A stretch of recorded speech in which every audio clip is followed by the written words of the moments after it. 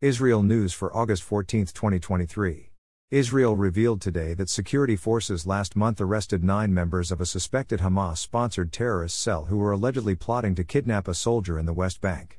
A Shin Bet investigation revealed that the terror cell, in the town of Biju, had armed themselves, prepared explosives, mapped out escape routes and conducted reconnaissance missions to study the daily routines of soldiers stationed nearby. In an unusual move by the current right-wing government, security forces today demolished 5 illegal settler structures built on Palestinian-owned land near Ramallah. A Hezbollah terrorist in Lebanon threw a Molotov cocktail at the Israeli side of the perimeter fence in the Metula area on Sunday evening, damaging a water carrier. The IDF force on the scene responded by firing warning shots. The IDF has already deployed extra troops along the border to prevent trouble.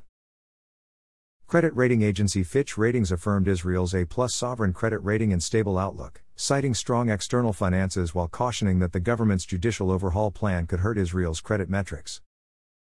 Thanks for listening to the Israel AM News Summary. To receive the Israel AM News Summary directly in your inbox, subscribe at www.israelam.com.